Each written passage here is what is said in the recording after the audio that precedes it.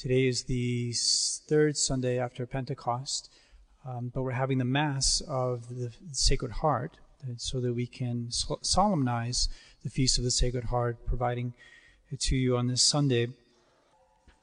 The epistle for the Feast of the Sacred Heart is taken from St. Paul's letter to the Ephesians. Brethren, to me, the very least of all the saints, there was given this grace, to announce among the Gentiles the good tidings of the unfathomable riches of Christ, and to enlighten all men as to what is the dispensation of the mystery which has been hidden from eternity in God, who created all things, in order that through the church there may be made known to the principalities and the powers in the heavens the manifold wisdom of God, according to the eternal purpose which he accomplished in Christ Jesus our Lord. In him we have assurance and confident access through faith in him. For this reason I bend my knees to the Father of our Lord Jesus Christ, from whom all fatherhood in heaven and on earth receives its name, that he may grant you from his glorious riches to be strengthened with power through his Spirit unto the progress of the inner man, and to have Christ dwelling through faith in your hearts, so that being rooted and grounded in love, you may be able to comprehend with all the saints what is the breadth and length and height and depth, and to know Christ's love, which surpasses knowledge, in order that you may be filled unto all the fullness of God. Please stand for the Gospel. The Gospel is taken from the 19th chapter of the Gospel of St. John. At that time, the Jews, since it was the preparation day, in order that the bodies might not remain upon the cross on the Sabbath, for that Sabbath was a solemn day, besought Pilate that their legs might be broken, and that they might be taken away. The soldiers therefore came and broke the legs of the first and of the other who had been crucified with them. But when they came to Jesus and saw that he was already dead, they did not break his legs. But one of the soldiers opened his side with a lance, and immediately there came out blood and water. And he who saw it has borne witness, and his witness is true, and he knows that he tells the truth, that you also may believe. For these things came to pass that the scripture might be fulfilled. Not a bone of him shall you break. And again, another scripture says, they shall look upon him whom they have pierced. Please be seated. In the name of the Father, and of the Son, and of the Holy Ghost. Amen. My dear faithful, because our Lord Jesus Christ is God, because he is the head of the human race, and because he is our Redeemer, he has rights. He has supreme rights. All rights originate in our Lord. And if anybody else has rights, it's because they are given rights from him. Our Lord is God. And as God, he has created this reality which we inhabit. He has rights over this reality. This reality is his reality. And we who inhabit it, who receive it, have a duty to respect what he's established as a result. Our Lord is King. He is the head of the human race. He has supreme authority over all mankind.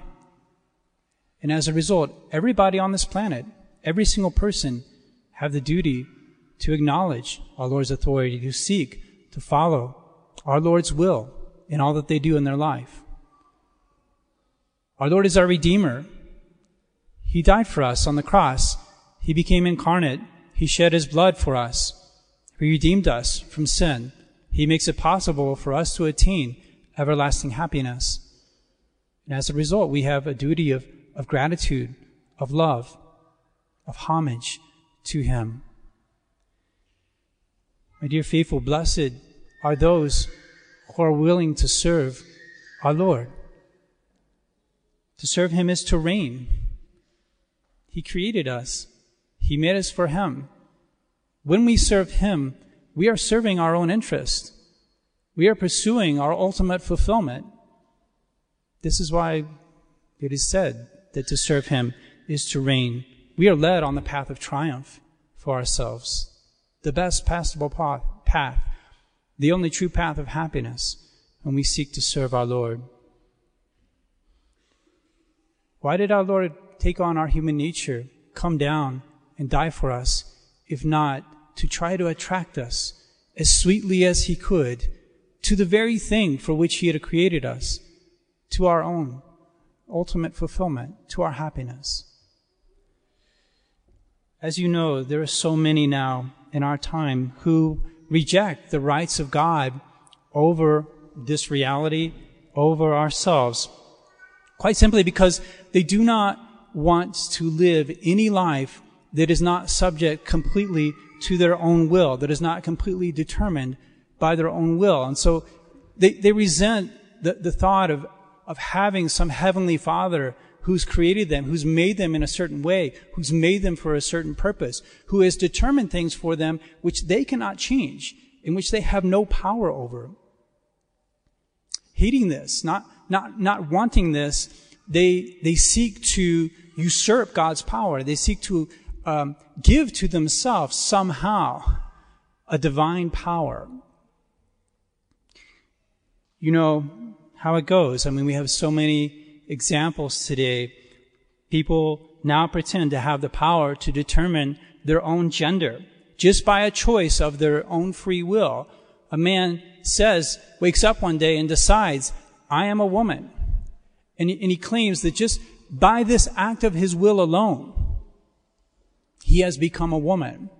You know, in Genesis, when the creation is described, God says, let there be light. All he needs to do is just make an act of his will.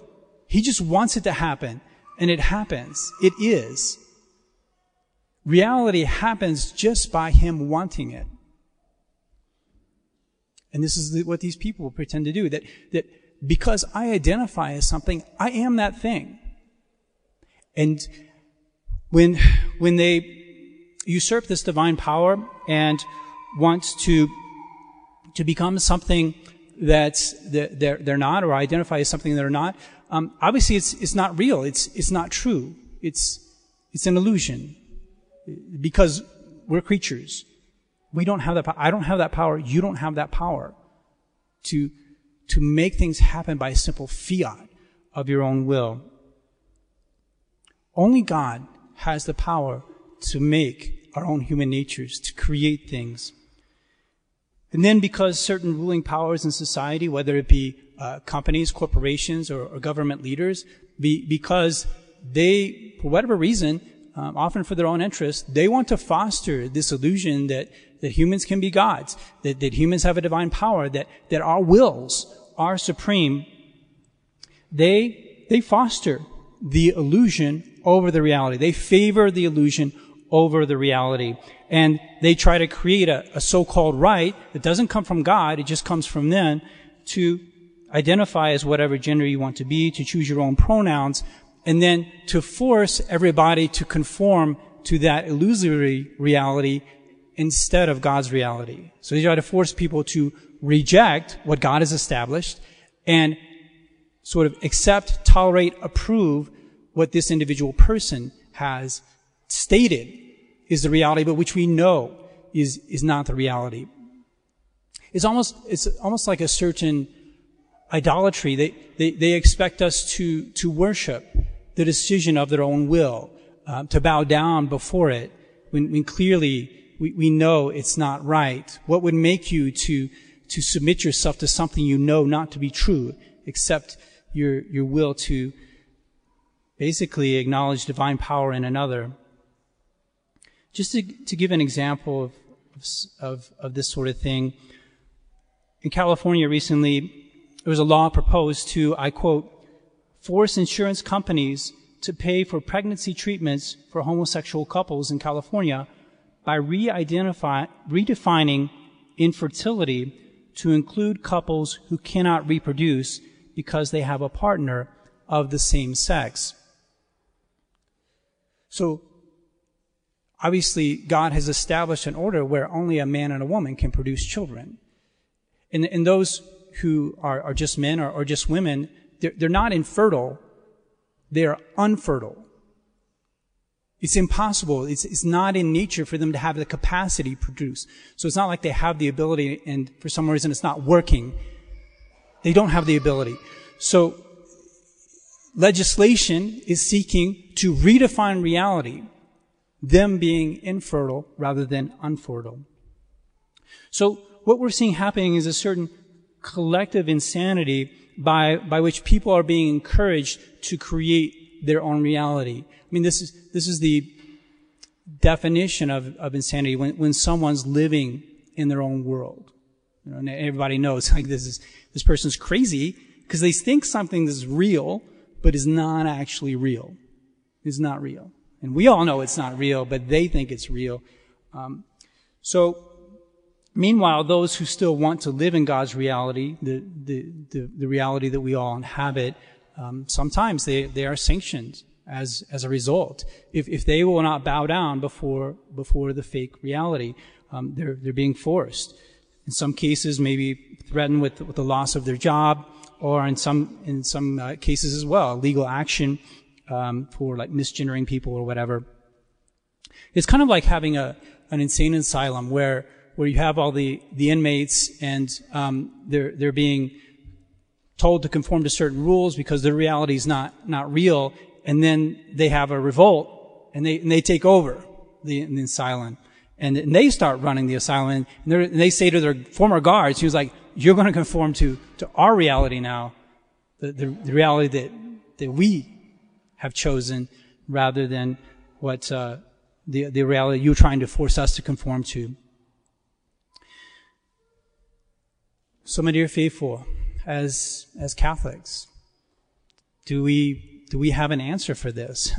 How do we address this? What is the proper attitude that we should have to these things that are going on in our world? What should we do? Do we have any solutions to this situation? It's so important for us to ask this question of ourselves because of the fact that we have the Catholic faith. We have our Lord Himself in the Blessed Sacrament. In theory, with our Lord, we should have a solution to everything. And we need to reflect what should be my attitude? What can I do in the face of this hatred of God's reality that exists today? We must want to do something to react to this crazy situation. Something where we can affirm the rights of God. If it's the rights of God that are being attacked and being completely overturned, and people are turning themselves into gods and making people worship their own will, what can we do to affirm the rights of God as far as we can in our own lives? Well, there's many things that can be done, but there's one thing in particular I want to recommend to you and speak to you about today, and this is the practice of enthroning your home to the Sacred Heart, making our Lord Jesus Christ the King of your home.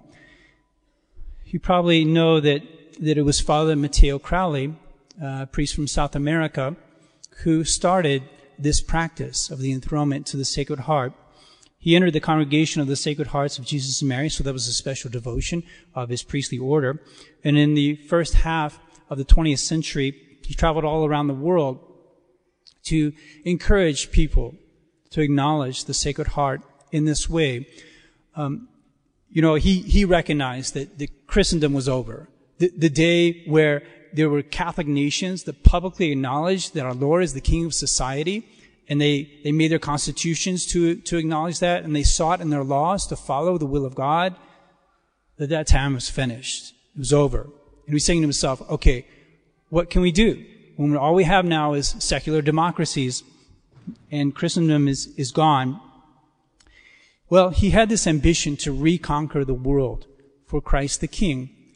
And his idea was that he was going to do it through the family. We all live in this secularized world. God is not being acknowledged.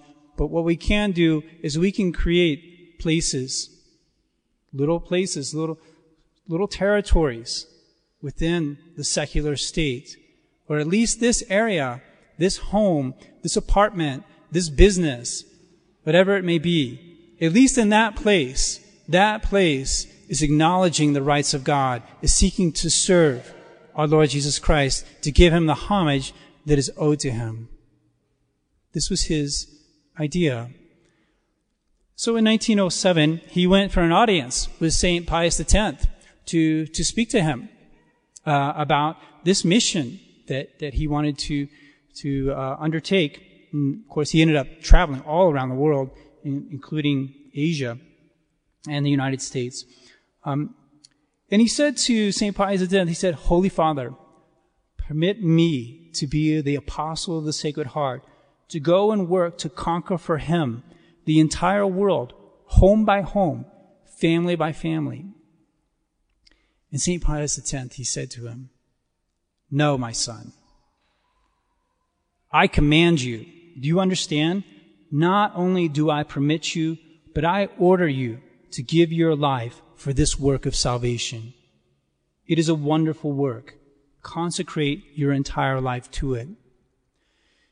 And he also said to Father Matteo at that time, "To save the family is to save society. The work you are undertaking is a work of social salvation." So as I say, there are many things that you can do in order to seek to have the rights of God acknowledged today. But I think one of the most important is that you take your own family and consecrate your family, enthrone your home to the most Sacred Heart. At a certain time that's decided beforehand, the priest comes over, and there is a picture of the Sacred Heart that's been purchased. The priest comes, and he blesses the picture of the Sacred Heart. And then the father of the family, he goes and he hangs that picture in a prominent place in the home. And then the priest and the whole family, they all kneel down before that picture, and they make this act of consecration to the Sacred Heart. It's a very beautiful ceremony. The priest here would certainly be happy to do that ceremony with you. But in fact, the ceremony is the easy part. The hard part is living that consecration. And if we look at the act of consecration that is made on that day, there are really four main things that the family is pledging themselves to do that I want to mention. The first one is the banishment of the spirit of the world which is inimical to our Lord, which is an enemy, always been an enemy of our Lord. Here's what the family says: "Henceforth we purpose to lead a life like unto thine, so that amongst us may flourish the virtues for which thou didst promise peace on earth. And for this end we will banish from our midst the spirit of the world which thou dost abhor so much." Secondly, the frequent reception of our Lord in the Blessed Sacrament. And this is the most effective way for us to submit ourselves to our Lord, the devout reception of the Holy Eucharist, to have our Lord in our hearts and to say to him, "I adore you. Please direct me. Make me an instrument for you. I want to do everything according to your will in my life." The consecration says, "Thou wilt reign over our understanding by the simplicity of our faith. Thou wilt reign over our hearts by an ardent love for thee. And may the flame of this love be ever kept burning in our hearts by the frequent reception of the Holy Eucharist." And the third thing, and perhaps the most difficult, is that we seek to include our Lord in everything that we do. We seek to live our lives where we're actually remembering, I am consecrated to our Lord. I serve our Lord in what I do. What does he want me to do? How can I accomplish his will? Deign, O divine heart, to preside over our meetings, to bless our undertakings, both spiritual and temporal, to banish all worry and care, to sanctify our joys and soothe our sorrows. If any of us should ever have the misfortune to grieve thy Sacred Heart, remind him of thy goodness and mercy towards the repentant sinner. And then finally, the acceptance of our Lord's providence. Whatever he wants to arrange in our life, that we accept, including tragedies such as deaths in the family. Lastly, when the hour of separation will sound and death will plunge our home into mourning, then shall we all, and every one of us, be resigned to thy eternal decrees, and seek consolation in the thought that we shall one day be reunited in heaven, where we shall sing the praises and blessings of thy Sacred Heart for all eternity. Dear families, the authentic living of this enthronement of your home to the Sacred Heart is the most effective way by which you can provide an answer to a world that has divinized itself, has rejected the rights of God. And for you young people out there who may be thinking about marriage, and obviously if you're not pursuing a vocation, you should be thinking about marriage. This is the ideal that you should have when you're dating. You should think about, I want to form a family to where my family, we will be serving the Sacred Heart. We will have a family where we will create a home where our Lord Jesus Christ is King, where we will serve Him in what we do.